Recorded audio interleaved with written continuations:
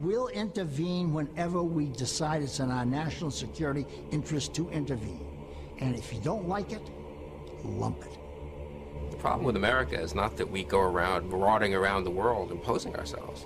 The problem with America in the last 10, 15 years, since the end of the Cold War, really in the last 60 years, is that we've been too slow to get involved. I don't know how many Iraqi civilians were killed, but I can assure you that the number is the absolute minimal that it's possible in modern warfare. Every nation in every region now has a decision to make. Either you are with us or you are with the terrorists. You know, that land over there is yours. You'll go back to it one day because your fight will prevail and you'll have your homes and your mosques back again because your cause is right and God is on your side. Welcome to the darkened hour. So, welcome to another episode of The Darkened Hour. I'm your host, Adam Fitzgerald. With me today is Kenneth Williams, a retired 35-year veteran of the Federal Bureau of Investigation out of the Phoenix office, who worked in counter-terrorism and who would later write an electronic cable known as the Phoenix Memo, warning of suspected terrorists training at aviation schools across the country. The cable was largely ignored but would prove prophetic after the September 11, 2001 terrorist attacks. He also testified before the United States House of Representatives in the United States Senate regarding terrorism matters and cooperated with the 9/11 Commission. And in 2018, started assisting 9/11 victims' families in their suit against the Kingdom of Saudi Arabia. Mr. Williams, thank you for coming on. Well, thank you, Adam, for having me. Well, I'll start off real simple. How did your career in the FBI begin? Well, you know, before the FBI, I was a police officer in the city of San Diego for several years. And actually had a sergeant come to the lineup one day and said, hey, look at, you know, not much career advancement opportunity with the San Diego PD at the time. And I had always shown an interest with the FBI. So I tested for the Bureau and passed the test and received an appointment letter and took the appointment. And upon graduating Quantico, where the FBI has its training academy, I was assigned to the Phoenix Field Division in 1990. 1990. Oh, well, I mean, because Arizona seems to be like the epicenter. In 1986, the Afghan Services Bureau in Pakistan, it was called the Maktab al-Khidmat, which was the precursor organization to al-Qaeda, opened its first branch in the U.S. at the Islamic Center in Tucson. A number of important future al-Qaeda figures are connected to this branch. Mohammed Loay Bayazad, Wael Juladeen, and Wadi al-Hajj. They would be involved with the foundational creation of al-Qaeda a little bit later. How invested were the FBI in counterterrorism back then? And were they aware of who these people were at the time? No, they weren't. Unfortunately, back in those days, the number one priority for the FBI was counter drugs, narcotic investigations, drug investigations, cartel investigations, Mexican cartel investigations. The Bureau's number one priority was to interdict that, penetrate that, seize the drugs, arrest the drug dealers, the drug traffickers. In hindsight, it gets me angry that every government agency was doing that back in the day. We have a whole separate government agency, as you're well aware of, the Drug Enforcement Administration, whose sole charter is to do that. But the FBI was also very heavily engaged in that at the time. So to answer your question, we weren't really monitoring those guys. To give you an idea of where we were back in those days that you're referring to with the Afghan Services Bureau being opened up at the ICT and in Tucson, there was two agents working this stuff back in the days. It was me, who covered the Phoenix area all the way to the northern border of Arizona, and then another agent by the name of Paul Stepaniak that was working from Tucson to the southern border. So there was two agents working counterterrorism matters back in that day, responsible for the entire state of Arizona. So we were responsible for everything. And Paul, during those time periods, was heavily engaged in an Irish Republican Army case where the IRA was accumulating explosives in the Tucson area from abandoned mines and so on and so forth, and transporting them across the country in a Greyhound bus to the Florida area for shipment over into Northern Ireland. So he was preoccupied with that. Well, I was preoccupied with everything from Phoenix north. So we weren't aware of those guys. when it comes to Wadi al-Hajj, he was linked to the killing of a liberal imam in Tucson, Dr. Rashad Khalifa, who once preached at the Masjid Tucson. He was found murdered on January 31st, 1990, in which Wadi al-Hajj was suspected of being involved but wasn't charged. What made the FBI suspicious of al-Hajj in the first place? Well, you know, I believe, you know, I've written about that murder down there post 9/11, and we looked into that, and I would argue with you that was probably the first murder committed in the United States by what went on to become al-Qaeda. And I believe Khalifa was the imam of a sect of Islam called United Semitters International.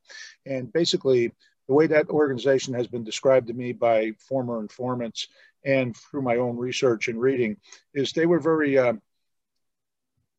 they were considered apostates by Sunni Islam and Shia Islam because they were more into astronomy and things like that as related to Islam. And the hardcore Sunni Islamic extremists, Salafis, Wahhabis, considered that belief system to be counter to what they believed in, and they considered Khalifa and his followers to be apostates. And so, you know, we now know what happened to him, and we believe that hardcore group of Wahhabi Salafis in Tucson decided to take care of that guy. Right. Incidentally, also, in November of that year, I think in December, Rabbi Meir Kahane was actually killed by El Said Nosser in New York. And not many people know about the murder of Khalifa. Actually, you would be right in regards to the first known murder by this terrorist cell that was involved in the United States. You became involved with a former businessman named Harry Ellen, who was a Muslim convert and went by the name of Abu Yousef, who would later be an FBI informant. Tell us how you became involved with Ellen. Well, Mr. Ellen was a patriot, and he saw some things taking place in the mosque in Phoenix, the Islamic Community Center, Phoenix, the ICCP, located in the city of Phoenix. It was the largest mosque at the time in the city of Phoenix. And he saw during that time period, the primary population at that mosque were Palestinians who were very sympathetic to the Islamic resistance movement, also known as Hamas. And they were very active in raising money, collecting funds, doing charity events, and so on and so forth, to collect funds that would go to the Holy Land Foundation for Relief and Development out of Richardson, Texas, who, for your audience's benefit, was an unindicted co-conspirator in a major terrorism case. And ultimately, we ended up bringing that organization down for providing funds to Hamas. And so Mr. Ellen agreed to help us out with that. He has since passed away. I can't get into the details of what he did with us because it involved other government services and other governments, allied governments. But he provided a good service until things started to go terribly wrong with him. Because of our interest in him and our ability to get him close to certain individuals in the Middle East, the Palestinian Authority, the PLO, Yasser Arafat, high-ranking individuals that were involved with Hamas, the Chinese government showed an interest in him as well. And they threw a honey trap at him and conducted an operation against him where, he actually got romantically involved with one of their agents from the Ministry of State Security. And, we had to terminate the operation with him. That made him a very bitter man. And I'm sure you're going to ask the next question, but it's like he made allegations that he had reported to me and others the fact that Arabs were in Arizona, Arab Muslims were in Arizona, Arab Muslim extremists were in Arizona that were learning how to fly and so on and so forth. And nothing of the sort happened with him. He was a bitter man. He got upset with the fact that he was terminated by us because he couldn't follow the rules. The FBI does not engage in honey traps like other intelligence services do around the world. We do not pay our informants to go out and sleep with targets of our investigations. It's against FBI policy. May even be against the law. I don't know. I'm not an attorney, but it's certainly against FBI and Department of Justice policy to do something like that. So, it would never occur to us to do that because it's wrong. And we gave him a couple of opportunities to right himself. He didn't right himself, so I had to make a decision to terminate the government's relationship with him. And the reason why I can't confirm certain or deny certain things with this guy, but he has publicly stated himself what his role was with some things. So I'm not divulging any state secrets by saying, just reiterating what he has already told the world. But the convenient thing he doesn't tell the world was that we fired him because he couldn't follow the rules. Right. There was one story actually that I wasn't aware of regarding the background of him. And it became involving with a man from the Masjid al-Salam Mosque in Jersey City named Abu Saif, who was allegedly linked to Omar Abdel Rahman, an Egyptian cleric with Gamma Islamiyah. He is seen with an unnamed Algerian pilot who, according to Ellen, is training other Middle Eastern men to fly, and that he was very distrustful of him. Could you elaborate on that? Well, again, Mr. Ellen made these statements post 9/11, and this was after some contentious times with him. So he was, for lack of a better description, very angry with me because, his honeypot dried up. He was, we were providing him financial compensation for his services, and that came into an end because he couldn't follow the rules. And we terminated his relationship. So a lot of this stuff he made up. Abu Saif, though, if you look at him, his name was Akram Musa Abdallah. His nom de guerre was Abu Saif, and his nickname. But if you look him up online, you'll see that we actually ended up putting him in jail, and we only charged him with providing false statements to the FBI as it related to his knowledge and understanding of the Holy Land Foundation for Relief and Development. But we charged him with a terrorism enhancement section of that violation, which gave him more prison time than he would have had otherwise. And the 1001 charge, that's providing, it's lying to an FBI agent during the course of an official investigation. And we were able to prove to a court of law that he knowingly lied to us. And that's why he was convicted and put into prison. But, he's a very interesting character, and he was connected to individuals that were involved with the original bombing of the World Trade Center in February of 1993. And he moved from the New York, New Jersey metropolitan area immediately after the attacks on the World Trade Center. And when he came into our area of operation, he was preaching a lot of hateful things against Jews in the United States and showing his support to the actions of the individuals that committed the atrocities on the World Trade Center and back in 1993. So we opened up an investigation, and Mr. Ellen was part of that.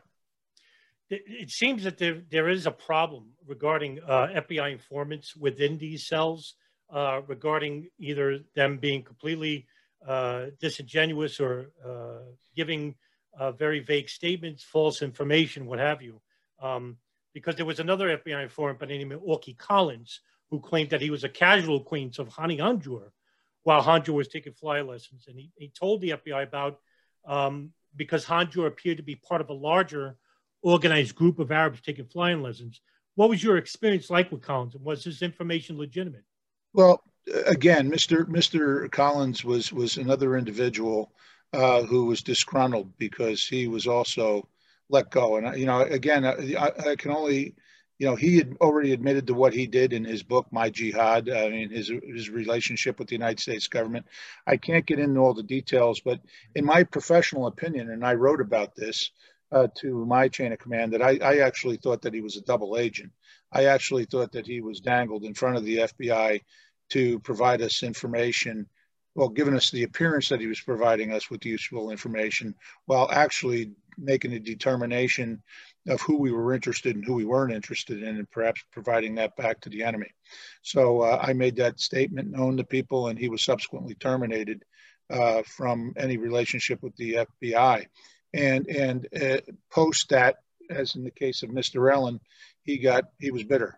And he made up some allegations, and he even told in his book and in other statements he made before his death, he's dead too, he died a couple of years ago of natural causes, that he told me about hijackers being in the Phoenix area too.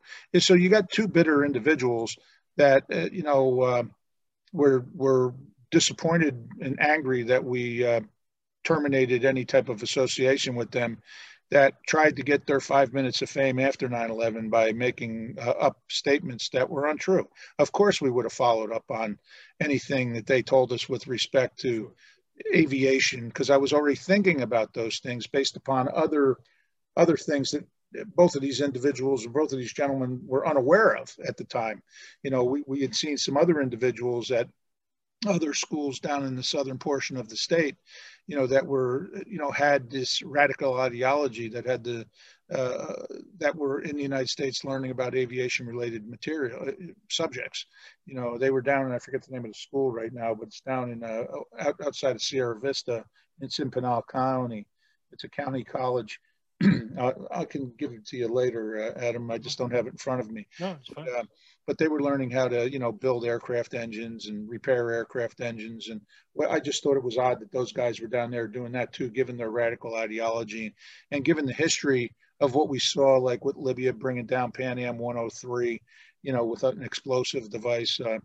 I was thinking this is kind of weird that these guys with this ideology are studying this type of topic. It would be a great opportunity for them to conduct an act of terror on an aircraft or to an aircraft. I mean, you always, as a counterterrorism investigator, and every guy and gal that works this stuff will agree with this statement. You have to try to get in their head and think like them. So if you see a jihadist or somebody with this radical ideology studying a particular subject matter, we have a tendency, I know I had a tendency to immediately go to the worst aspect of things and ask myself, okay, I know this guy has this radical ideology and he's studying nuclear engineering, or he's studying biochemistry, or he's studying aviation related stuff. Is he doing this for an organization or at the direction of an organization? Your suspicions about these people are warranted, because even with the San Francisco and New York offices of the FBI, they claimed that Ali Muhammad was actually not just a double agent, but a triple agent. Sure. And we have the case of Jamal Badawi in coast Afghanistan, who ended up killing the CIA case officers. Three of those individuals I personally knew, through a professional relationship. But he was a triple agent. And there's a good book out there. I believe the name of the book is called Triple Agent. I forget who it's authored by. Yes. But they talk about Badawi, and they talk about how al-Qaeda used him to give information to, I believe at first, the Jordanians, who introduced him to the U.S. government, and these were individuals that were actually rolled up or killed on the battlefield and whatnot. So we call it in the intelligence business give to get. You give a little bit of information to get some more in return. So al-Qaeda was playing that game. I mean, they're very intelligent. They're very adept at the intelligence business. I mean, they do get training in that. And I mean, they were playing a deadly game wherein they were getting, through Badawi, given the Jordanians and U.S. intelligence information that was verifiable and accurate in order to enhance his bona fides and to make him more realistic, only to bait us into a trap where they ultimately ended up killing the patriots that they ended up killing. Right. I believe the author was Joby Warwick, who wrote that book. Mm-hmm, mm-hmm. There was actually an incident in November of 1999, where two Saudis, Hamdan al-Shalawi and Mohammed al-Qudahin, who are detained for trying twice to get into the cockpit of a passenger airplane flying from Phoenix to Arizona to Washington, D.C. And the FBI considered this possibility that this might have been a dry run for the 9/11 attacks, in part because al-Shalawi had a radical militant background who trained in Afghanistan. Was this a shared conclusion on your part as well, or was this simply a mere case of confusion? No, I'm actually the author of that communication as well. I came to that conclusion based upon my observations of other things. And I sent Washington a communication testify before the Joint Inquiry and the 9/11 Commission that I believed in the post 9/11 world that was a dry run, or it was at least an intelligence collection operation prior to 9/11 to, send it to the planners of the planes operation, the 9/11 operation. What's interesting about these guys, and it gets underreported even by the commission, and the Joint Intelligence Committee hearings, is that these guys were no dummies. I mean, they were PhD candidates in linguistics, you know, at the University of Arizona and Arizona State University. And they had made, as graduate students, multiple trips across the Atlantic Ocean, going back to and from Saudi Arabia, going back to their homes and to the United States. And, you know, they should know, they did know, you know, that nowhere on any airplane that they've ever flown on is the the bathroom head, you know, directly at the cockpit. And that question was never asked, unfortunately, or never documented if it was asked in the 302s that were written when they were questioned by the FBI and the Columbus, Ohio Police Department before, you know, after they were questioned, before they were continued to go on to Washington, D.C. What's also interesting about that is that these guys, when they got into Washington, D.C., were greeted by Saudi Arabian officials and members of the Council of American Islamic Relations, and they had like a little press conference on the steps of the U.S. Capitol, and they were claiming that they were being racially profiled because they were Muslims, they were from Saudi Arabia, and they were Muslims.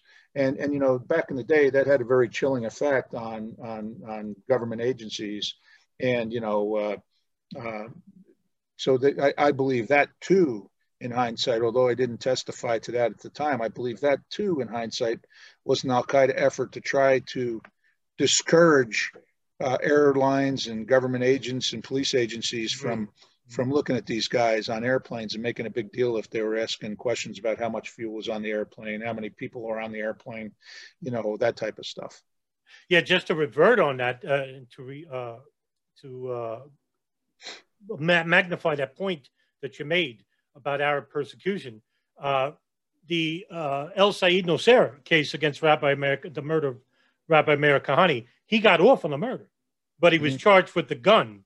And it was his lawyer, William Kunstler, actually made that a point in the case regarding Arab persecution in this country, and it worked with the jury, actually. Sure. And to Kunstler, it was a surprise for him. Yeah. I really believe they used that. I really believe they used that up to and including with Kudaheen and al-Shalawi as a defense mechanism, as a intimidation thing. But what's interesting about those two guys, and this is very important, because one of the individuals, a guy by the name of Ghassan el-Sharbi, was friends with these guys. And another individual by the name of Zakaria Soubra was friends with these guys. These guys came to my attention through an informant of mine who is also dead now. It was not Mr. Allen. It was not Mr. Collins. Okay, but he told me this guy was also a former member of a terrorist organization, a bona fide terrorist organization. He told me these two guys are going to school in Prescott, Arizona, an aviation school by the name of Embry-Riddle University. And if you know anything about Embry-Riddle, I call it like the Ivy League of aviation schools, universities in the country. Our main campus is located in Daytona Beach, Florida. Their satellite campus is in Prescott, Arizona, which was the first territorial capital of Arizona. It's Cowboyville, USA. You know, Wyatt Earp, Doc Holliday, all those guys used to hang out up there. Well, these two guys were living there, and they were going to school, Ghassan el-Sharbi and Soubra. Well, when we started looking at them, based upon the informant's information, the informant told us they were representing a group called the Al-Muhajirun, which was out of London, England. Right. And the Al-Muhajirun, before 9/11, called themselves publicly the eyes, the ears, and the mouthpiece of Osama bin Laden. So these two guys were up in Cowboyville, USA, Prescott, Arizona, and they were trying to stand up a chapter of the Al-Muhajirun in Prescott. We found that absolutely incredible, because that's the last place we would expect that type of organization to be stood up. We would expect it at the University of Arizona because of the historical background of al-Qaeda's presence down there, or individuals that went on to become significant al-Qaeda players down there, or we'd expect it to see at Arizona State University, which was one of the country's largest universities, and it has a very active Muslim population right off the campus. But no, we found it in Prescott, Arizona.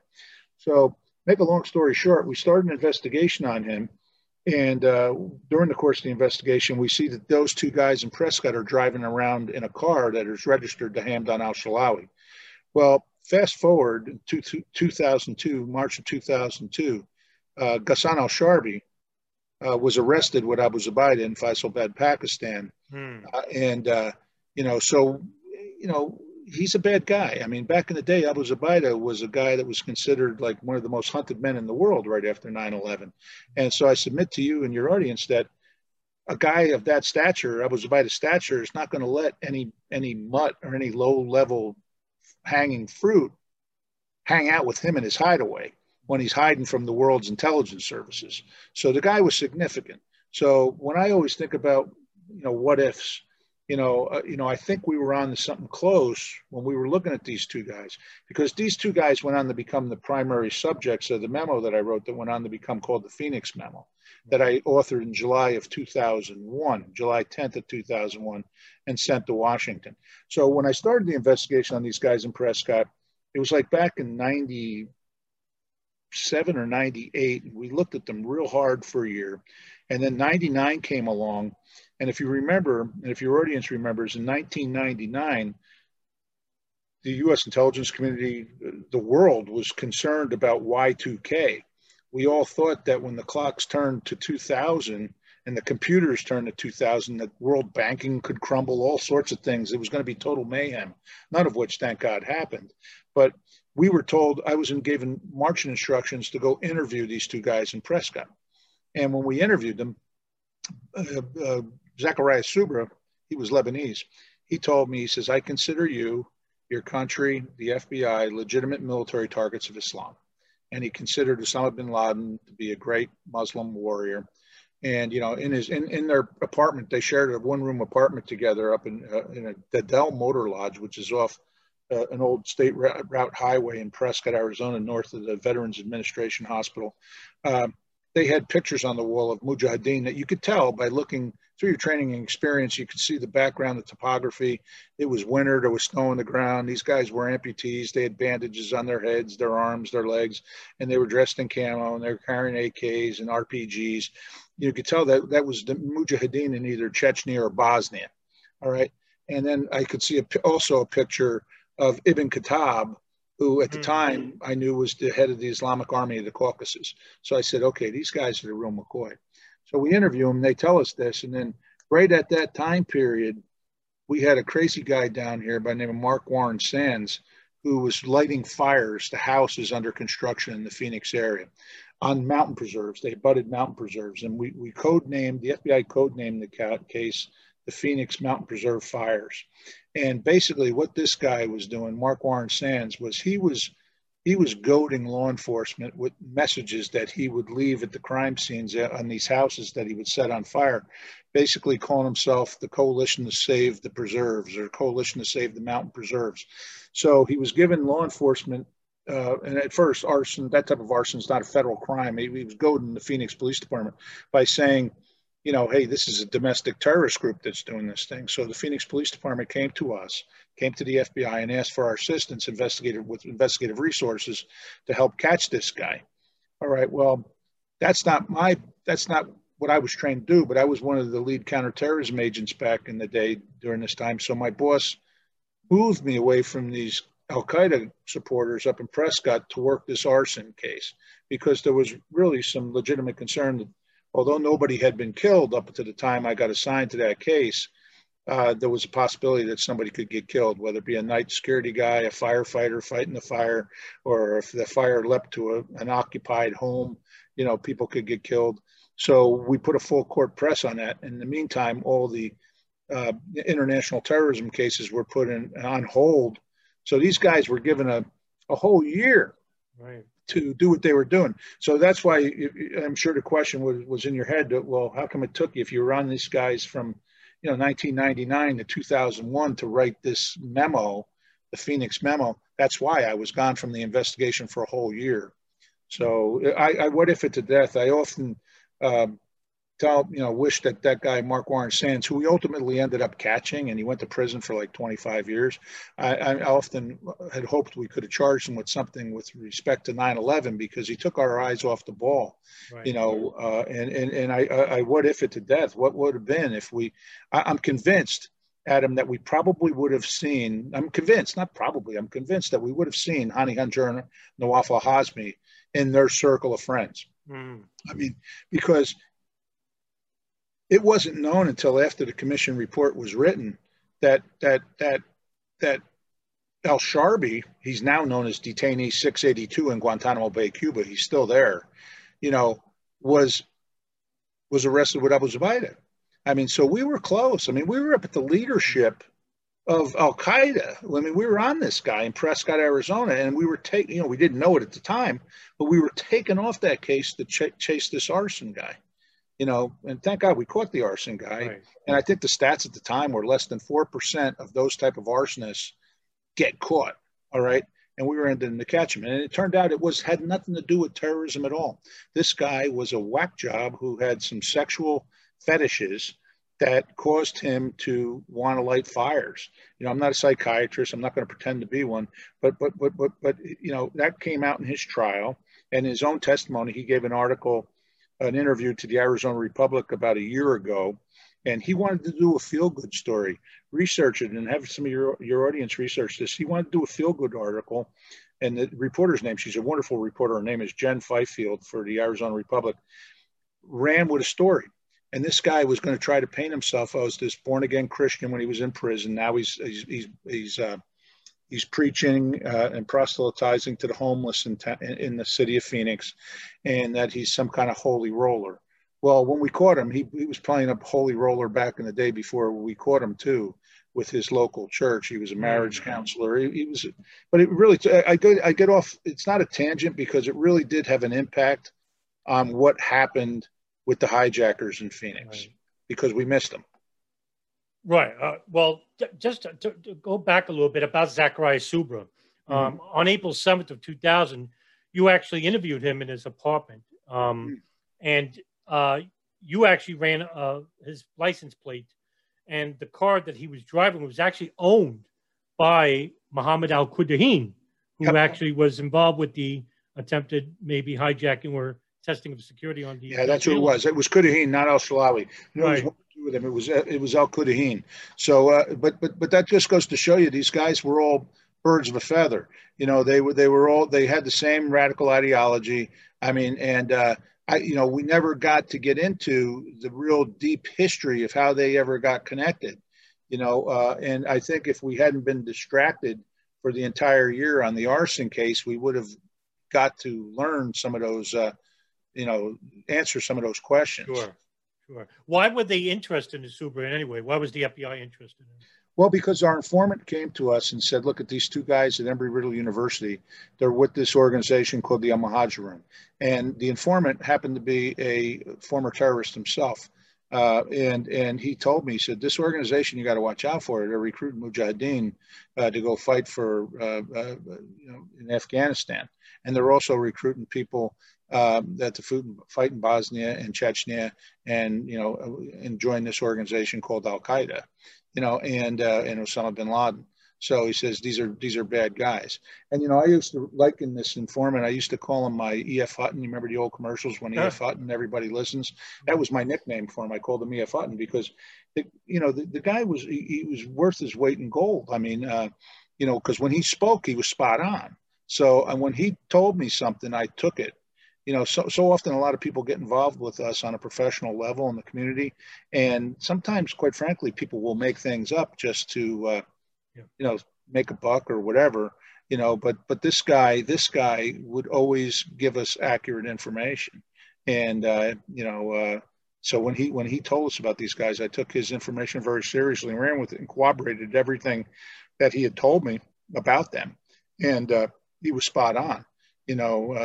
Those guys were very, very interesting. And if you read on Ghassan al-Sharbi, Zach was a Lebanese, and he was at Embry-Riddle on an F-1 student visa, and he was learning aviation security. Ghassan al-Sharbi was learning electrical engineering as it related to aviation. All right, and he was a Saudi Arabian in the country on an F-1 student visa. So when you look at their radical ideology and look what they were studying and the type of school that they were smart enough to get into, not every schlep gets into that school. You got to have good grades and you got to pass entrance exams to get in there. I mean, these guys had it going on academically. They knew their stuff. All right, so Al-Qaeda, there would be a gold mine to Al-Qaeda. You get a guy that gets an aviation security degree from a school like that, he could get a job in aviation security at any airport in the United States or any country in the world, which could then give access to Al-Qaeda operatives. You know, he could give intelligence reports on whatever airport he went to work for to Al-Qaeda operators or intelligence people and say, this is how you can get access into an airport. This is how you can gain access, you know, through either cleaning crews or, you know, mechanic crews or whatever. You know, you got to let your imagination run away with you. Like I told you earlier, when you're working this counterterrorism stuff, you got to start thinking like you're a bad guy too. And if I'm a bad guy's boss, what am I going to want him to do? How am I going to, what type of job do I want him to get access to vulnerabilities for me that I can exploit and kill a lot of people? All right. So, and then the second guy, you know, Ghassan al-Sharbi, who's still sitting down in Guantanamo Bay, Cuba, he was learning aviation or electrical engineering as it related to aviation, you know, and at that time I was still thinking in the forefront of my head, Pan Am 103 incident was still on my mind. And I'm thinking, okay, he can make IEDs, you know, he can make any type of explosive that might bring down an airplane. Maybe he can rewire an airplane to do something, you know, that makes it look like an accident. You know, you start thinking of all sorts of stuff, you know, and that's why we were on those guys, you know. But again, unfortunately, we got distracted with the arson case, and I got reassigned. You know, and I'm a street agent, so I got to do what the boss wants me to do. So you got to put that on what we call pending and active status, which means we didn't close the case. We're going to get back around to it while we can, while we're addressing what the command structure in the FBI office at Phoenix at the time thought was a more pressing threat. And that was the fires of these multi-million-dollar homes that were being burned down. You actually ran into some internal problems investigating Soubra. Well, can you relate to us what that was about? Well, that was one of the internal problems was that I did get into an argument with my boss, and to his credit, he's a great guy. You know, he admitted to the commission and to the inquiry, the Senate inquiry, that, yeah, we did have words about this and that I wanted to stay on the al-Qaeda type of guys.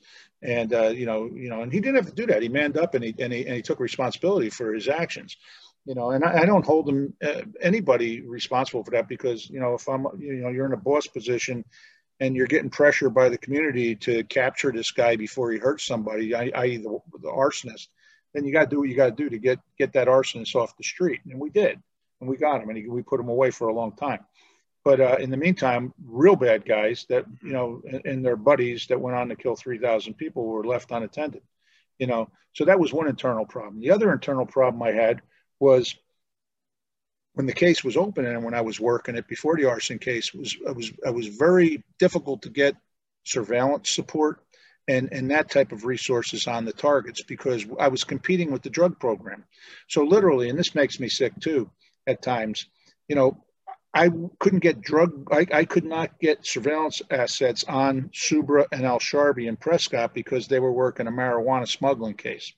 And now when you look around the country, you know, marijuana dispensaries are just as numerous in certain parts of the city as Starbucks are, you know, so it's like, my gosh, you know, 20 years ago, or over 20 years ago, I'm competing for surveillance resources and losing out, you know, to marijuana smugglers who now, you know, marijuana is, you know, all you need is a medical marijuana card and you're getting it like a Starbucks coffee somewhere. So, you know, so that's what I was competing with. You know, I literally had to go because I don't know how much you know about the functions of Bureau, Adam, or your audience does, but, you know, we have professionals that conduct surveillances, and they're called special operations groups. And they're a trained cadre of agents that are given advanced, sophisticated training on how to conduct surveillances of subjects. You know, where I'm an investigative agent, sure, I can also do a surveillance, but, you know, I don't have all I really don't.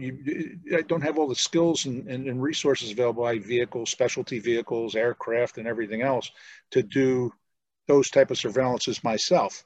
So I rely on those professionals that are trained in that field to do that job. And they do a phenomenal job. You see those type of surveillance videos that you see in the mob movies or the mob documentaries and whatnot, they're done by SOG groups, special operation groups, you know, and that's what I wanted deployed against these two guys in Prescott. and I couldn't get them because they were working drug cases. So myself and a couple other agents that usually are working the cases and running the informants against the bad guys are now left with doing all of this work, doing the surveillance, running the informants, writing the reports, writing the wiretap applications, and then now doing the physical surveillance of them as well. So we're doing the whole package. Whereas most cases, when you have the resources, you can divvy it up. You know, you can say, okay, I got the surveillance assets on these guys. They're giving me reports as the lead investigator. I can read this. I can give it to an analyst. They can help me digest what all this means. You know, now I can concentrate and running informants into the bad guys, and then also putting together any type of search warrants, FISA search warrants, FISA electronic search warrants, whatever search warrants I'm going to put together on the targets to get into them a little deeper, very much deeper. And I didn't have the opportunity to do that. There was a big operation that happened in the summer of 2000. The FBI was conducting an operation when it was codenamed Catcher's Mitt, where approximately, I think it was 20 al-Qaeda suspects were being electronically monitored. And one source familiar with the case says that the wiretaps had to be shut down. It became more difficult to get permission for new FISA wiretaps. Were you familiar with this operation? No, I wasn't, actually. I wasn't.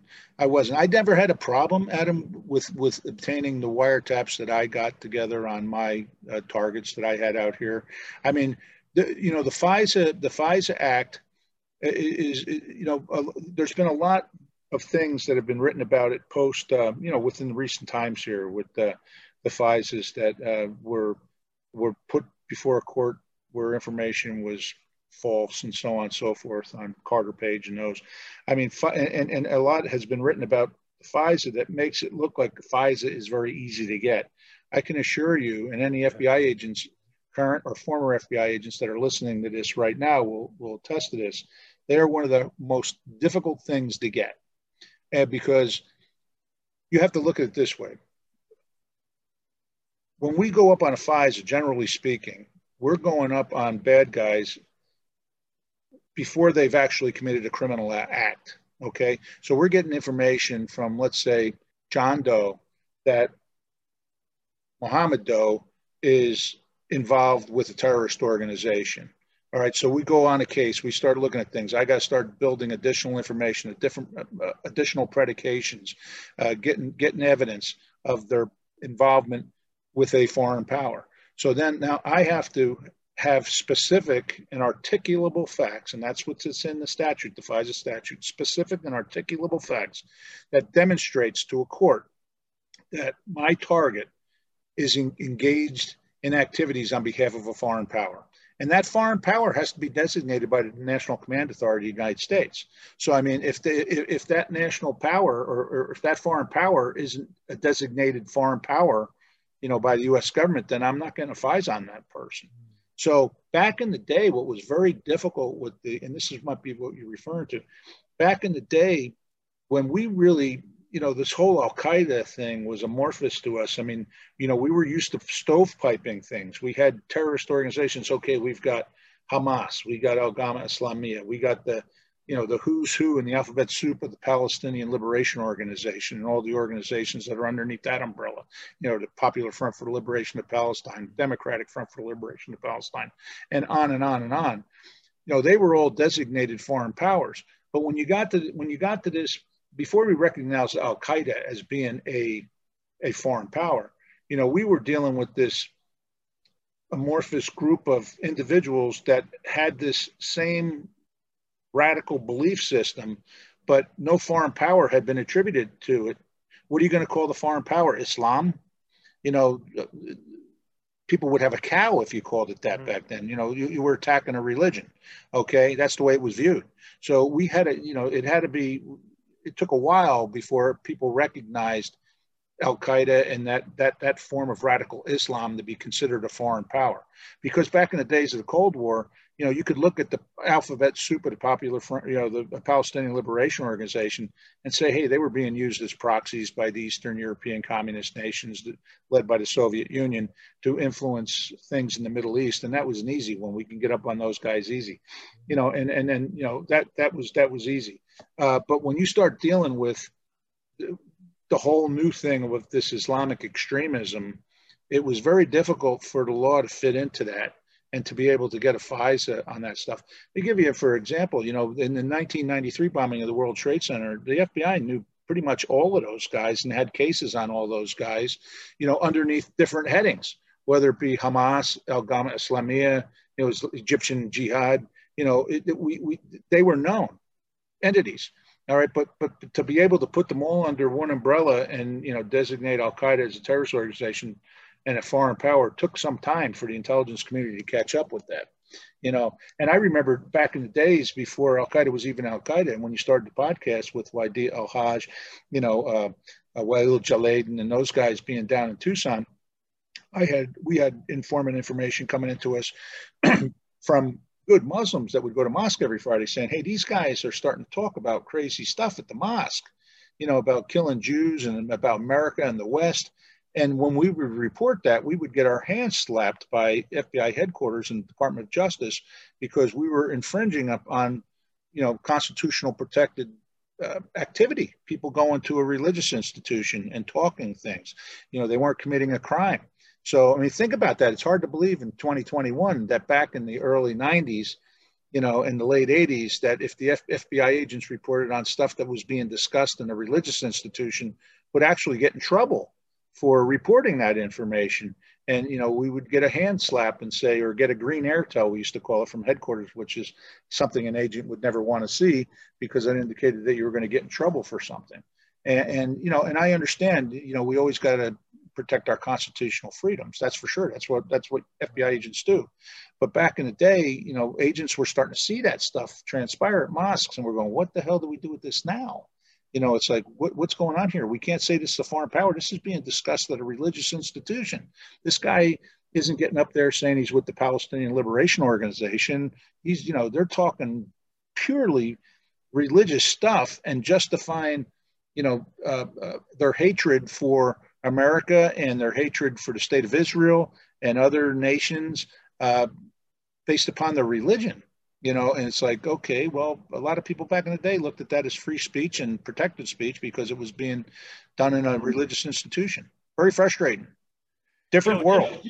Absolutely. Just a follow up on that, Ken, before even the formation of al-Qaeda, there was an Arab terrorist organization at the time, the Abu Nidal organization. Mm-hmm. Was that something on the FBI's radar back in the late 70s, early 80s? Yeah, yes, it was. Like you mentioned an individual earlier, Abu Sayyaf, who we also know as Omar Abdel.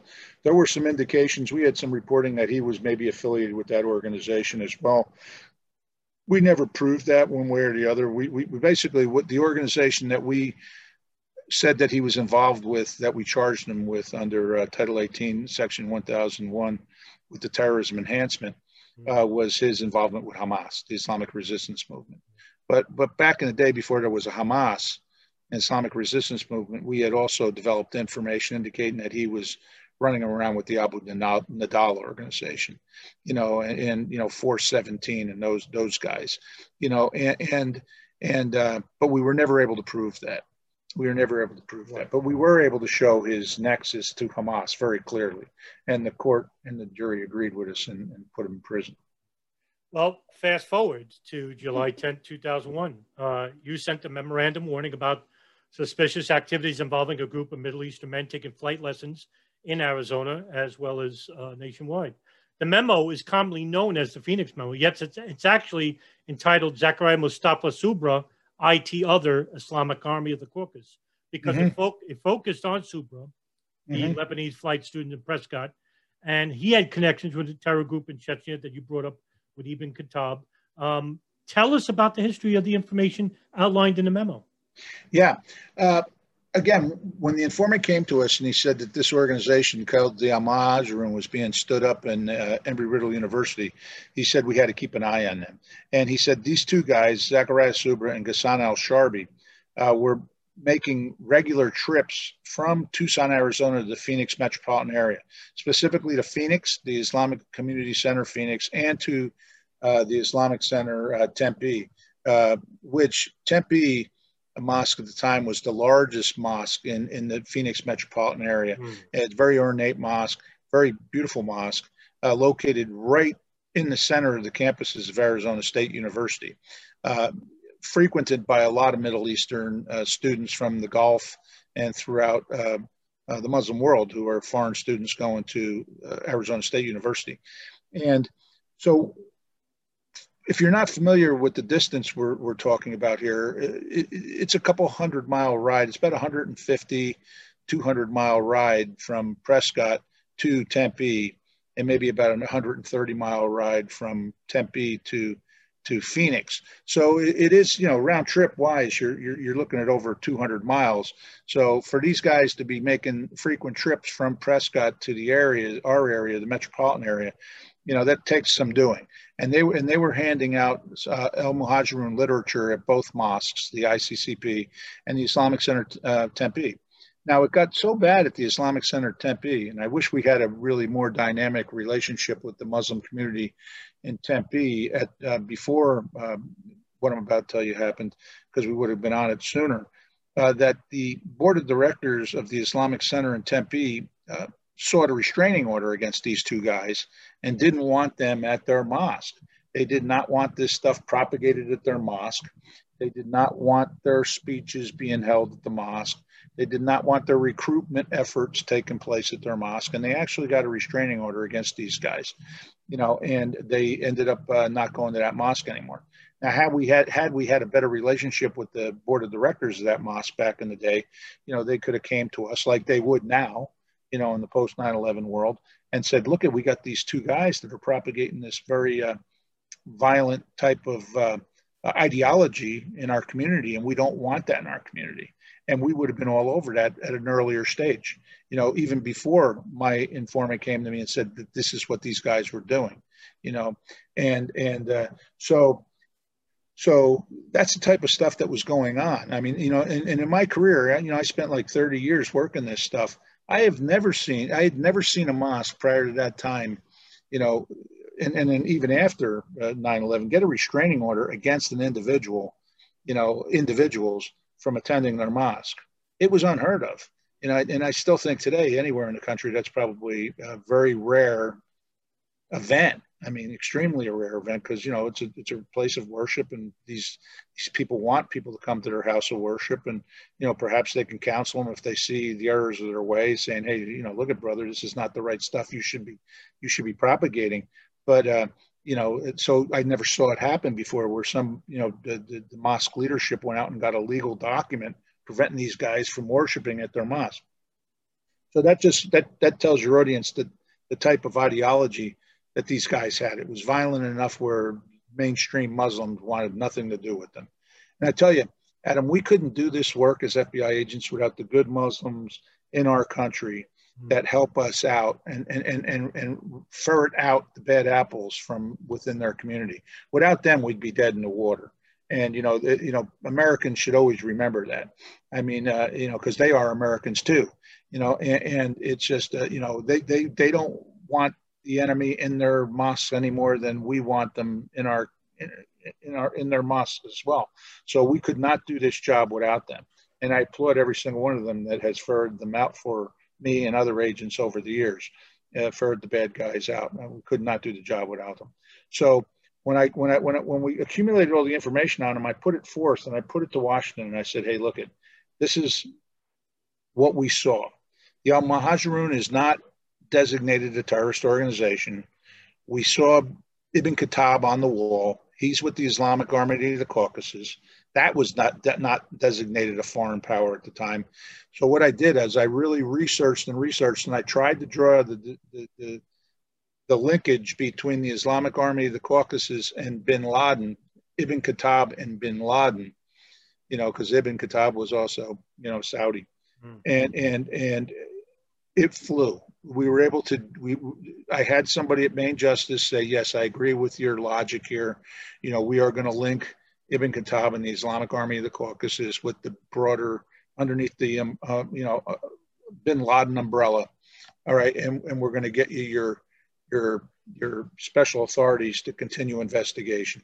Because in our world of investigations, you have two types of investigations. You have a preliminary inquiry, which gives you like initially 90 days to look at somebody to see if they are involved as actually an agent of a foreign power. And if you get to that point, then you can get into a full investigation, which is, you know, we're full board. All the resources at our disposal are employed, and we go after the target pretty heavily. You know, but if you can't articulate that a person is an agent of a foreign power within the first 90 days, you can get at least one extension where maybe they'll give you 180 days to do it. But if you can't do it by the end of 180 days, you're ordered to shut that thing down. You cannot keep a preliminary inquiry open indefinitely, where a full investigation can go on for years if you can articulate that the person is an agent of a foreign power. And some of these cases do go on for years. You know, they go on for a long time. You know, when we talk about even Khattab and the Islamic Army in Chechnya, and why we talk about it is because there is a link between al-Qaeda and them and September 11th, and because it is alleged that Khalid al-Mihdhar and Nawaf al-Hazmi actually served in the Chechen War, allegedly served in the Chechen War. And that's a direct link between al-Qaeda, Chechnya, and the attacks. And they were considered the most veteran al-Qaeda operatives in the September 11th attacks. Yes, I agree with you. And, you know, but, you know, when you look at it, like when I'm describing to you and your audiences our initial investigation into Soubra and al-Sharbi and the guys that were basically the main targets of the Phoenix Memo, that was all new stuff. We were just all learning this stuff. I mean, we did not know what how extensive this network was and the countries that they were operating in. We were just learning all this stuff.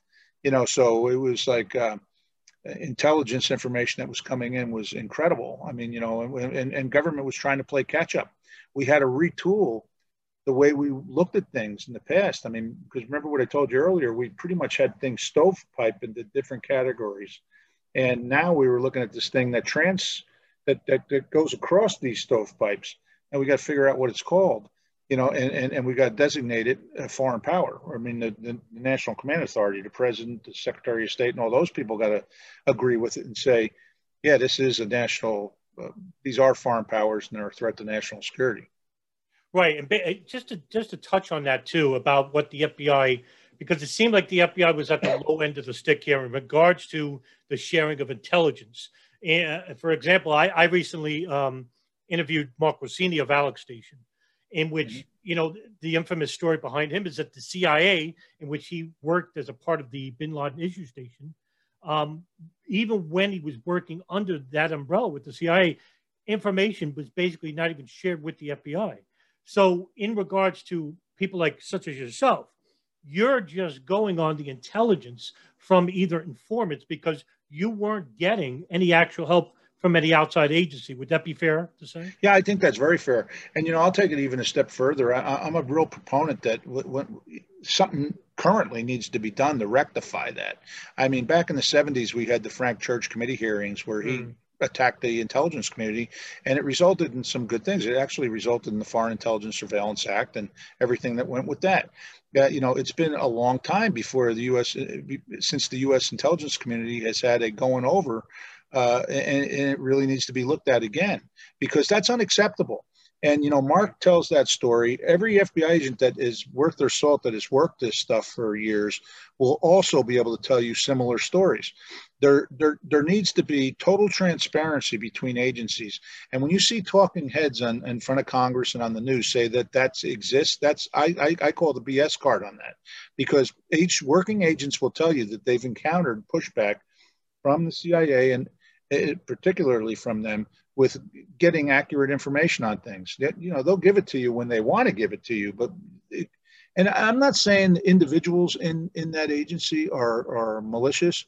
The agency is created, I believe, and this is just my opinion because I was not an employee of that agency. I was an employee of the FBI, but they are built to, they're so compartmentalized, you know, for security reasons and for correct reasons, because if you get a spy in there, I mean, they could just totally destroy the whole agency. So I understand the compartmentalization, but sometimes that works against us with respect to information sharing. So I'm not saying they're doing things maliciously to prevent them from giving us information, but their culture is such that they compartmentalize things for their own security so they don't jeopardize other operations and so on and so forth, that sometimes it works against the broader intelligence community and we don't get the information. So that's why I'm saying that the intelligence committees of the Congress need to look at all that stuff in the future. If they stop fighting with each other over silly stuff and get back to doing the work of the people and actually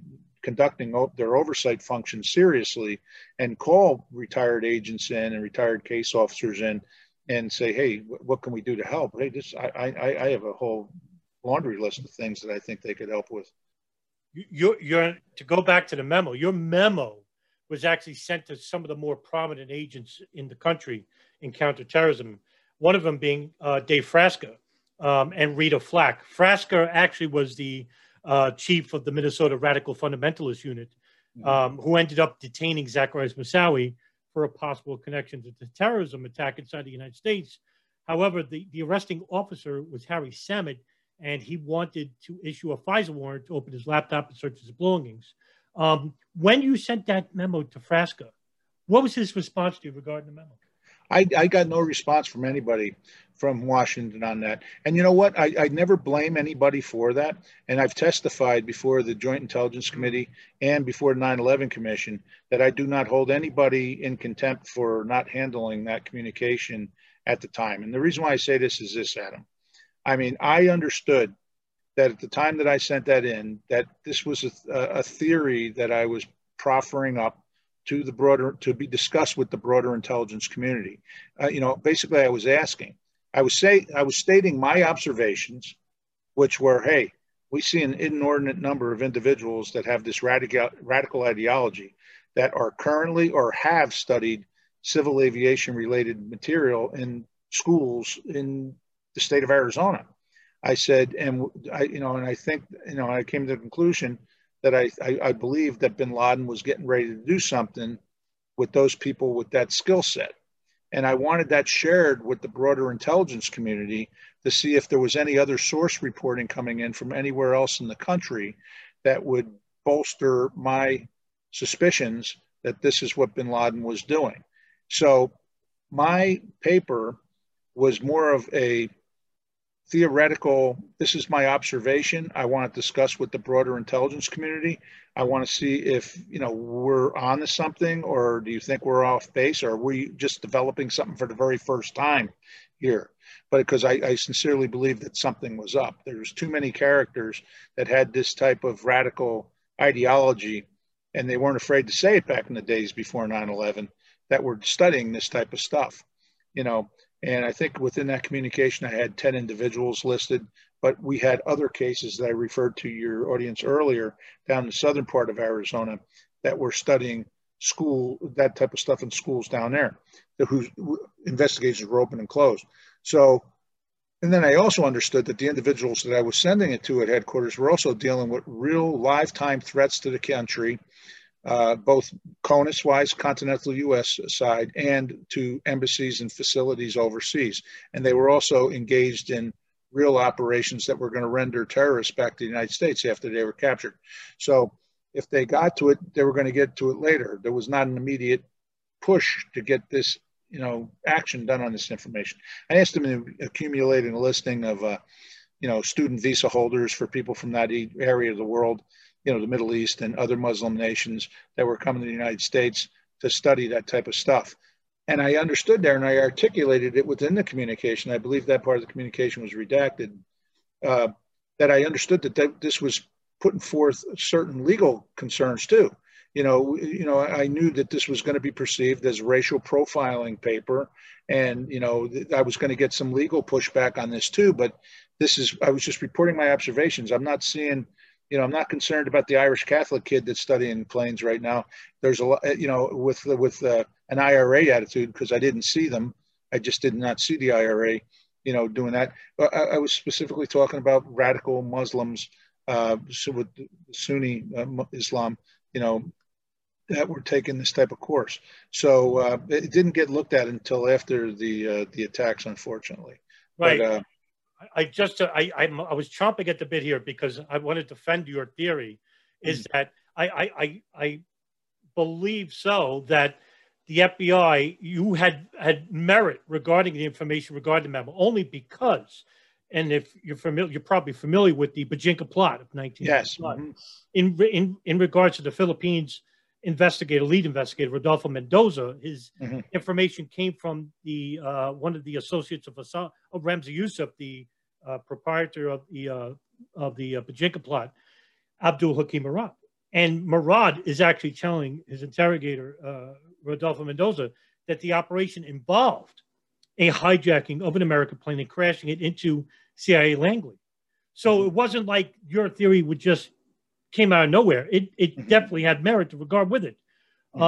So why I still can't understand why nobody even gave this scenario any type of serious validity at all. Yeah. Adam, I ask that question every day myself too. I don't understand it either. I guess we would have to ask the people that were, especially in CIA and whatnot, if it even made it to them from my FBI headquarters. And I'm not even certain when it actually made it to the CIA. I really don't know to this day if it ever got over to them. But I mean, because I would think that would trigger some alarms, because they would want to know the names of these people, and what, run their names through databases. We did checks through their databases with some of these guys, and it came back negative. But like I always tell everybody, I even testified before the Congress on this. There's a first time that somebody's name gets entered into any government database. With these two guys, it was the first time. Now they'll forever be in databases, and all the people that we developed after that. Some of these guys like Riot Abdullah, who was a friend of Hani Anjur, he was like a part-time imam, if you will, at the Islamic Center Tucson. He lied to us about his knowledge of Anjur too, and then he admitted it. So we didn't charge him. We put him before the grand jury in the Southern District of New York. And right after he testified, he fled the United States. He went back to Saudi Arabia, and then the next place we see him back in, I believe it was the year 2006, he's down in New Zealand trying to learn how to fly, acting goofy. And then, his flight instructor reports it to the equivalent of their FAA, who reports it to the equivalent of the New Zealand FBI. Next thing you know, they're putting two and two together, and they say, hey, this is a guy that was up in Phoenix flying around with Anjur, studying with Anjur, and they kicked him out. It was only the second time they used a certain act in the country of New Zealand to expel somebody from their country. The first guy they employed it on was a KGB agent. And then they took this guy, and it went right to the prime minister, and the prime minister get him out of the country. And they put him back into Saudi Arabia, where he went through a re-education program, and God only knows what he's doing now. So, I know that digresses off your original point, but I don't know. What if it to death? What would have happened? Because that's where the whole arson thing comes in there, because I would have got that communication out earlier if I was not delayed on the arson case, and then if I had not, it was July 10th. I've often been asked the questions. Well, we never heard any follow up from Ken after July 10th. Well, the attacks happened on September 11th. I mean, in the bureaucracy of the FBI, 2 months is not a long period of time. I would have started making calls to New York, Washington. Hey, what have you guys done with my communication? I said, but you're looking at 60 days.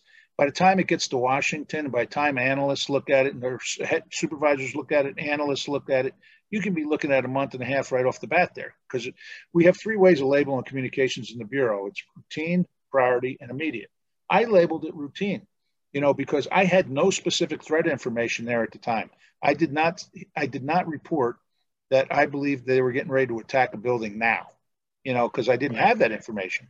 I just had radical ideologies, people that with this radical ideology that were studying this type of material. I didn't have anything specific telling me that they were getting ready to do anything. That's why I wanted to have a discussion with the broader intelligence community on this, to see if there was any other information out there, and that never came to fruition, and then, the rest is history. They actually did have something going on, and they did train in the United States, and they were at flight schools in the United States, and they used it against us.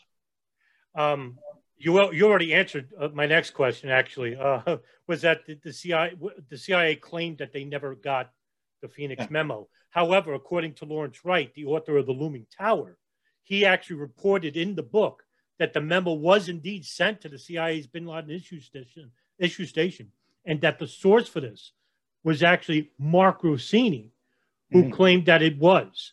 But you never sent them the No, memo? we didn't, back in those days, we did not have a direct method to do that.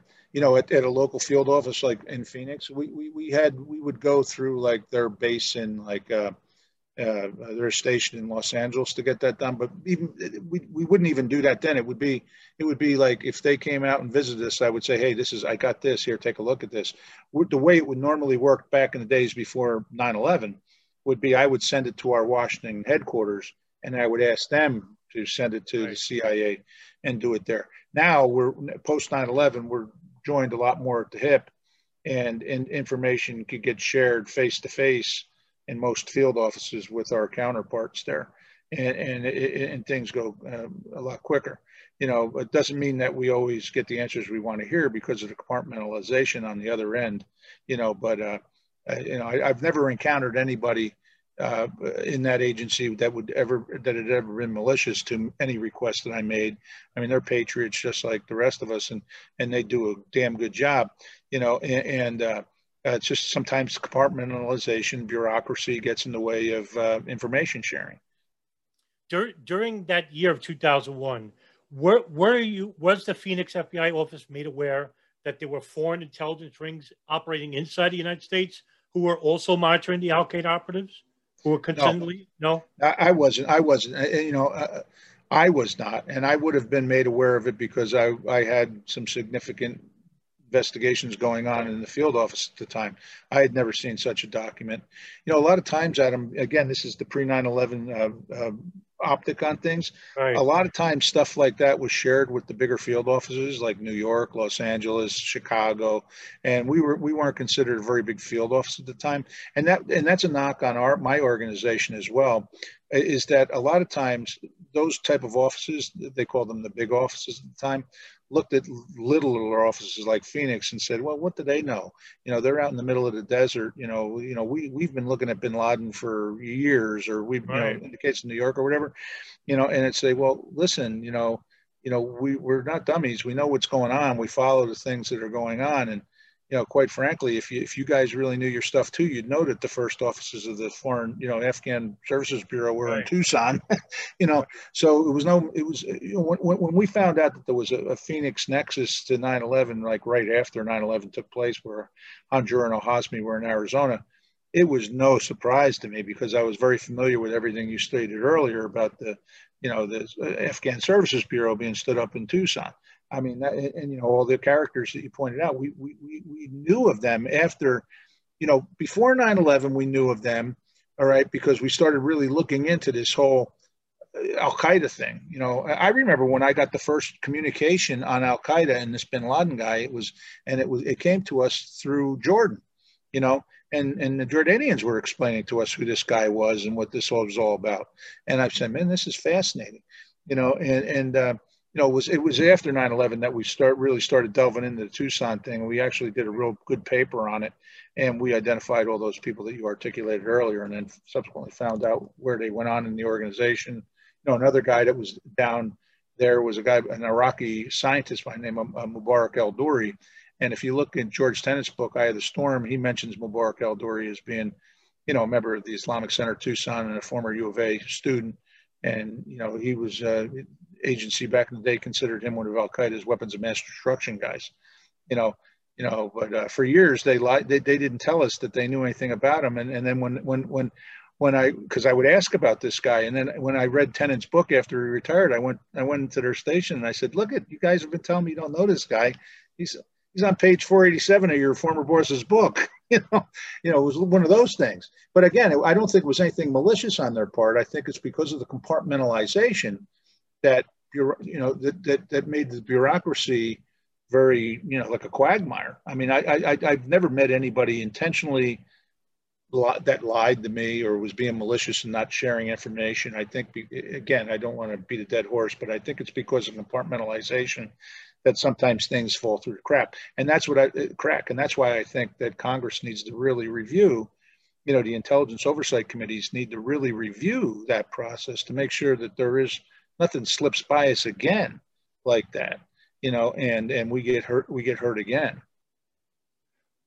There's an interesting story. I want to know if you can relate to it a little bit more for us regarding on the day of September 11th, that while the attacks were happening on TV, there was an agent who actually was holding a file, George Pirro, holding a file of Hani Hanjour, because Boston actually called your office and told you to look into it. And Pirro actually says, I'm holding his file, actually. Well, George Pirro and I was with George when that happened. George and I were at a flight school, and we were literally conducting an interview of a female who ran the school, and they called us, and we said, we literally are holding his file from the school, and that is the very first person that they mentioned to us as being somebody that they were concerned with. We had no prior knowledge prior to going to the school. It was one of the places that George and I had, it was relatively first on our list because it was closest to our office. And we went down there by Sky Harbor Airport in Phoenix. And, you know, we said, hey, look, you've heard what happened. We're out here to see if we can get any lists of Arab students that you studied here. And do you have any concerns about any of them? Very first person on this woman's list was Hani Hanjour. Wow. And as we're talking about Hani Hanjour, we're getting a call from back east asking us to go to this school and ask about this student. I said, well, we're right here doing that right now. And that's the very first person she talked to us about. There's a story in that too. Right. Because that person, I don't want to divulge her name for her privacy purposes, but it's a very much similar story to what took place in Minneapolis. This person was concerned about Hani Hanjour to the extent before 9/11, months before 9/11, that she actually called the Federal Aviation Administration on this guy and thought she did her due diligence, and she did. She doesn't know the ropes. I mean, those are the people that oversee her industry. And she reported to the FAA that this guy was there. He wasn't much of a pilot, but he was insistent on learning how to fly big planes. And it just rubbed her the wrong way. So she called the FAA. The FAA never alerted the FBI to this fact. Huh. You know, so you know, you're an expert on this stuff because I could tell by the questions you're asking. You know that the same thing happened with Moussaoui. You know, I mean, you know, somebody called them and then they notified the FBI, and that's how Samet and the guys got on the Moussaoui, you know. And so, I mean, there the system worked. In Phoenix, it didn't work. The one branch of government did not contact us. I just have two questions left. Yeah. Actually, in 2000, now this is going to be a tough question to answer, but I'll take it any way you say it. In 2002, the Justice Department report entitled "A Review of the FBI's Handling of Intelligence Information Related to the September 11th Attacks." It's centered on 3 FBI failures before 9/11. One of those FBI failures to act on was your memo. In hindsight, what do you think you could have done differently to make them act on it? Or was it enough for them to do so? And if so, why do you believe they didn't act on it? Well, you know, again, in the pre-9/11 world, this is very difficult for people that weren't in the Bureau to get it. But I mean, and I understand why the questions would be asked this way. Mine was not, yes, it was actionable, but it wasn't actionable in the standpoint like where I had information saying an attack was imminent. We need to do this. We need to identify these people now because something's getting ready to go. You know, in other words, I got a ticking time bomb information. Something's getting ready to go. I don't know when it's going to go, but it's going to go. I didn't have that. All I had was this theory, you know, that turned out to be right. All right. But they were dealing with real actionable things, you know, preventing terrorist attacks from taking place elsewhere in the world, you know, capturing other terrorists and bringing them back from other countries and bringing them back to the United States. Those were like things that were a higher priority for them at the time. You know, had I gotten this information in today's day and age with the restructuring and the retooling of the FBI, I believe that it would have got acted on immediately because in the post 9/11 world, I mean, not without getting into specific details, but we had similar type of information coming in regarding other industries, and we were able to act on that and prevent things from happening. And one day, 20, 30, 40, 50 years from now, when history is written about the post 9/11 world, you're going to see that the FBI in conjunction with our CIA brothers and sisters, did phenomenal things to stop terrible things from happening to this country, because things were retooled, things were looked at differently. I mean, you know, we were kicked in the ass, and we had to wake up and we had to deal with things differently to protect our country. I mean, certain rules that were in place before 9/11 were removed after 9/11, and we were able to be more effective and more efficient. Legislation was enacted, the Patriot Act, that allowed us to do other things that we weren't able to do before 9/11. And so I can tell you that there's going to be some really good stories written in the future about successes. So I don't know if that answers your question, but it's like, you know, I can tell you, if I had the opportunity to write that memo a year earlier, where I wasn't stuck on that arson case, because I would have wrote it. I would have been making calls saying, what are we doing about this? And even if I had to start on my own, just based in Phoenix, I would have been out to all the flight schools in Phoenix with my team, with George Pirro and other guys, and we would have been out there doing that, you know, but we were all distracted to put on this arson case, and that never happened. In my opinion, I have to stand up here. In my opinion, I think there was more than enough actionable intelligence in the memo itself, only because of the history involved going back, as I said to you before, regarding the Bajinka plot, that there were warnings that they were interested in using airliners to crash into sensitive American targets. Sure. I agree with you. I agree with you. I do agree with you. So my final question is actually, as of recent, the FBI's Office of the General Counsel told you not to cooperate with attorneys representing 9/11 victims in their suit against the Kingdom of Saudi Arabia because it could harm U.S.-Saudi relations. Yet, you just returned from assisting the lawyers involved with the victims' families in this case. Tell us about it. Well, yes. I mean, I retired from the FBI after 30 years in May 31st, 2017.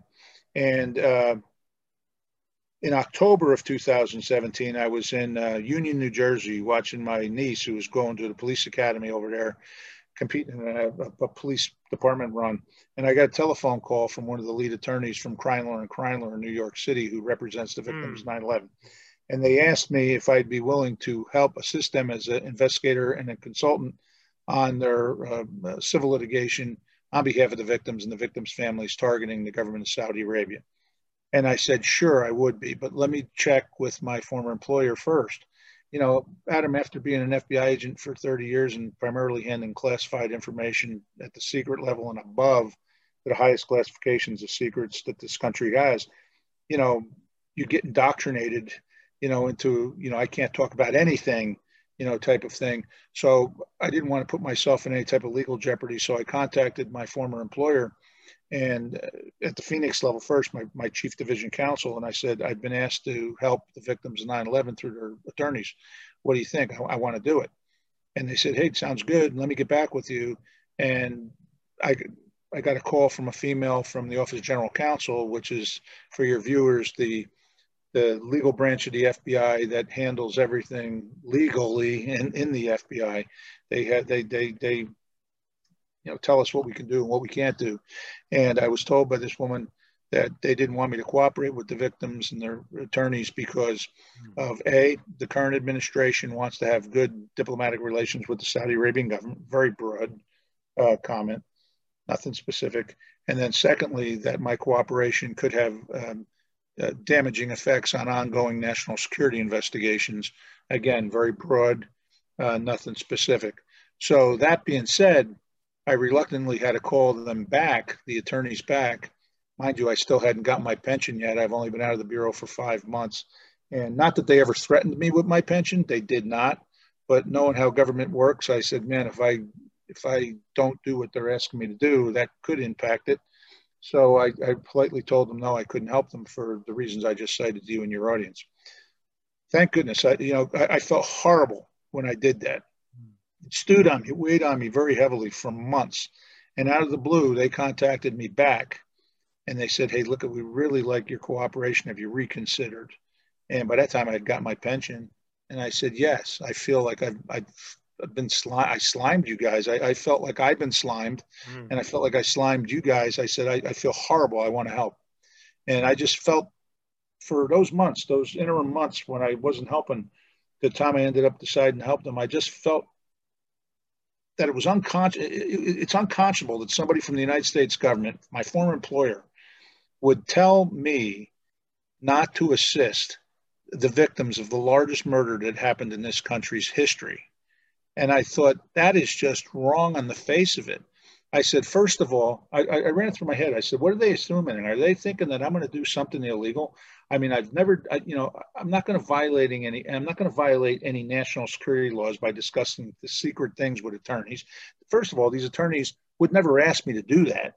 And then secondly, I just felt offended that they thought that I would do something to violate my oath of office and violate the laws of the United States by giving the plaintiff's attorneys something that I shouldn't give them. I'm saying you have no confidence in me or whatever. But then it just made me angry, So I've been working with them since in 2018. And in September 2018, I wrote a declaration explaining everything that I just told you and your audience. And I swore to it under penalty of perjury that this is what happened. And afterwards, I decided that I was going to help them. And I've been working with them now for the past 3 years. And I'm telling you, during the course of my investigation and with other team members, I've seen things that I can't talk about because of the protective order, right. But it certainly demonstrates to me that the FBI did not complete its job, that there are more things that need to be looked at. There's people that should be prosecuted, at least let a jury hear the story. And if it's there, it's there. If it's not, it's not, but I think it's there, based upon my training and experience. And we need to close the loop. Now, in the FBI's defense, I will say this, Adam, and I tell people this I'm not a disgruntled FBI employee. For those FBI agents that know me that are listening to this, they're going to be very surprised to see that I'm talking to you, okay, or I'm talking to any media people about this stuff, because I was an agent that played by the rules and still play by the rules, but I took my work seriously and I did not talk about it with anybody, okay? But what I've seen happen in this case, I just think is plain out wrong. All right. And things need to be rectified. It's the largest murder that's ever happened in this country. And people say terrorists, people call it attacks. When they start interjecting all this national security stuff, it gets lost in this blur of secrecy and everything else. So what I try to always bring people back to the central thing is this is murder. This is brutal murder of 3,000 people on one day. It's murder. We would never let a drug cartel get away with this. We would never let the mafia get away with something like this. We should not let the Saudis get away with something like this. And I'm not saying that the king sanctioned this. I'm not saying that this was something, but I'm telling you, people within that government are culpable for things that took place. Okay. And I think they need to be held accountable for it. So, and just as I said to you before we started recording, they just gave a deposition order to notable Saudi officials, Fahad al-Thumairy, Omar al-Bioumi, Osam Basnan, and al-Jarrah, I always forget his first name, that they are to be depositioned. And I think this is a great groundbreaking, because 9/11 Commission actually did go and interview Fahad al-Thumairy in Saudi Arabia. And they found in that report, I have the memorandum, I posted on my blog too, that they found him to be very deceptive during the interview. Yep. So this could be great. And your help in this matter is enormously invaluable. Well, I appreciate it, Adam. It is something that every American should really pay attention to. And I'm glad you're doing what you're doing on this, because I'll tell you, with the government still claiming state secrets and stuff like this on certain aspects of this case, it angers me from this perspective. I don't claim I was a small cog in a big intelligence wheel. I admit that. I don't know all the answers to everything. I don't. But what I do know is this, that when rules and policies that are employed and used by the FBI, the CIA, and whatnot, that were enacted to protect American secrets for the purposes of protecting the American public, all right, are now being used to hurt members of our public, people that paid a dear price on September 11th. then those rules and policies need to be changed, and because the JASTA legislation that these victims and their families so bravely got accomplished and enacted, that in and of itself is another American story that's incredible. All right, that these people, these moms, these dads, these sons and daughters got together with their attorneys and they put together a piece of legislation that finally got through and got enacted a couple years ago. That legislation is not going to be worth the paper it's written on if the government isn't commanded to hand over to the attorneys the secrets that they need to, have a successful decision made in this case, and to show the dirty-handedness of the certain Saudi government officials that you just mentioned. I mean, again, because of the protective order, I can't talk about these things, but I've seen any reasonable person that looks at the evidence in its totality will come to the conclusion that there is more that satisfies, a civil judgment in favor of the victims here, and it needs to take place. Well, why do you just said? I hate to hold you hostage for a little. No, you're not holding me hostage.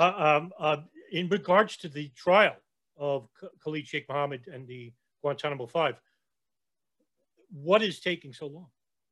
I don't know. That's a great question. I really don't know because, like I said, my friend, my subject from Prescott, Ghassan al-Sharbi, is one of those guys. Right. He's down there too. He's been down there since 2002. With Abu Zubaydah. Arrested during the gun shootout with Abu Zubaydah. I don't know what's taken so long. I can assure you that all politics aside, people, once they get into that Oval Office, realize that there's some bad people down there and they can't close Guantanamo and they can't let these people unloose in the world again because they will kill us again. They will try to hurt us again. So to answer your question, I don't know. I think that would be a question we'd have to ask people who are in power right now to, hey, when's this going to go forward? When are we going to get some justice and when are they going to be sentenced officially? Do you fear that if the trial does come to fruition, do you fear that the admissions made under duress or torture could be thrown out? I'm not a lawyer. I don't know how that's going to work. I don't know. I do fear that could be a possibility, but I don't. Everything that came out, in my opinion, what I've read was accurate, and things were prevented, and things were stopped. And I think it gets into, again, this topic of secrecy, and we start talking about, intelligence type work, and, where the line between intelligence and law enforcement gets blurred, it gets muddy. It gets really ugly. What I would like to say, and I used to say this to the FBI Director Mueller at times too, who I consider a great man, and I think he did a lot of great things for the FBI, and I would consider him a friend.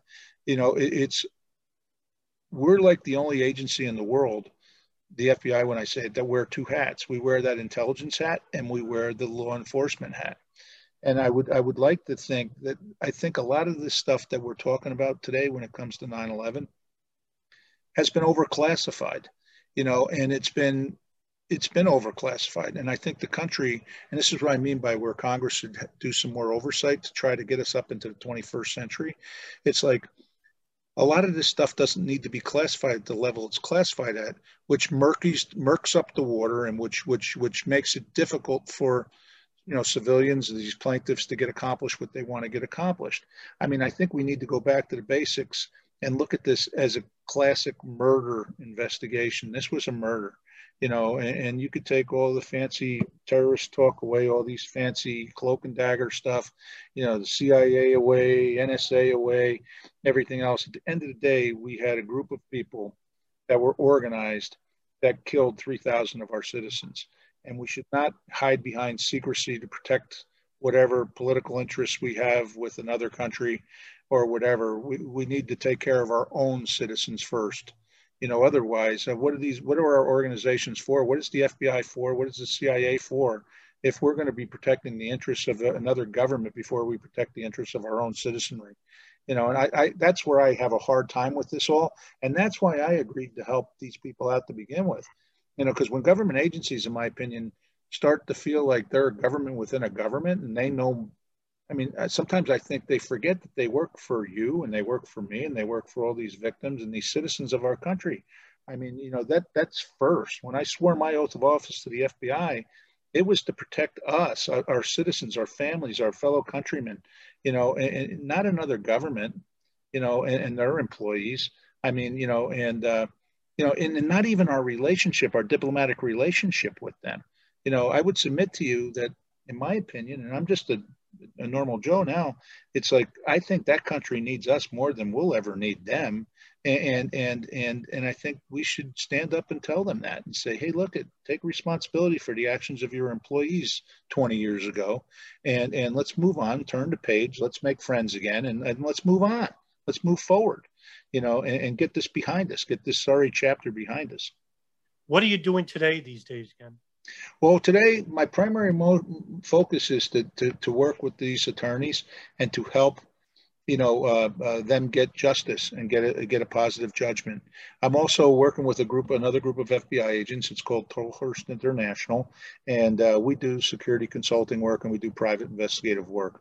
But this, I've told my team, my guys, and they give me a lot of leeway because this is what I'm doing for the victims and their attorneys has nothing to do with the company I'm affiliated with.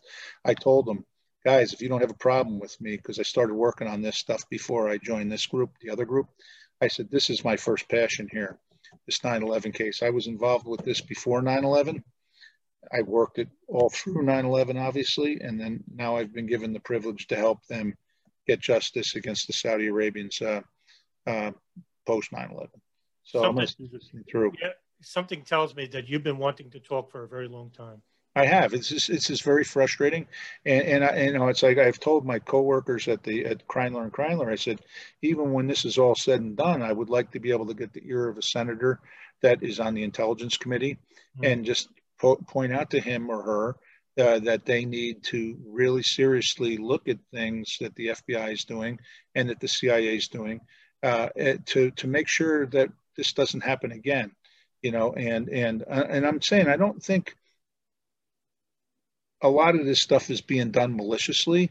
I think a lot of this stuff is being done because there's rules and policies in place that need to be updated and changed, and you know, so that they protect the American people and not any foreign government, you know, and our alliance with that foreign government. Because once those rules hurt us, the American people, then there's something wrong with that rule. Because all the rules for these agencies should be designed to protect the American people, not some other country. That's my own opinion, Adam. It's just throw that out to you. Ken, I want to say thank you very much for doing today's talk, and thank you very much, really. Hey, thank you, Adam. I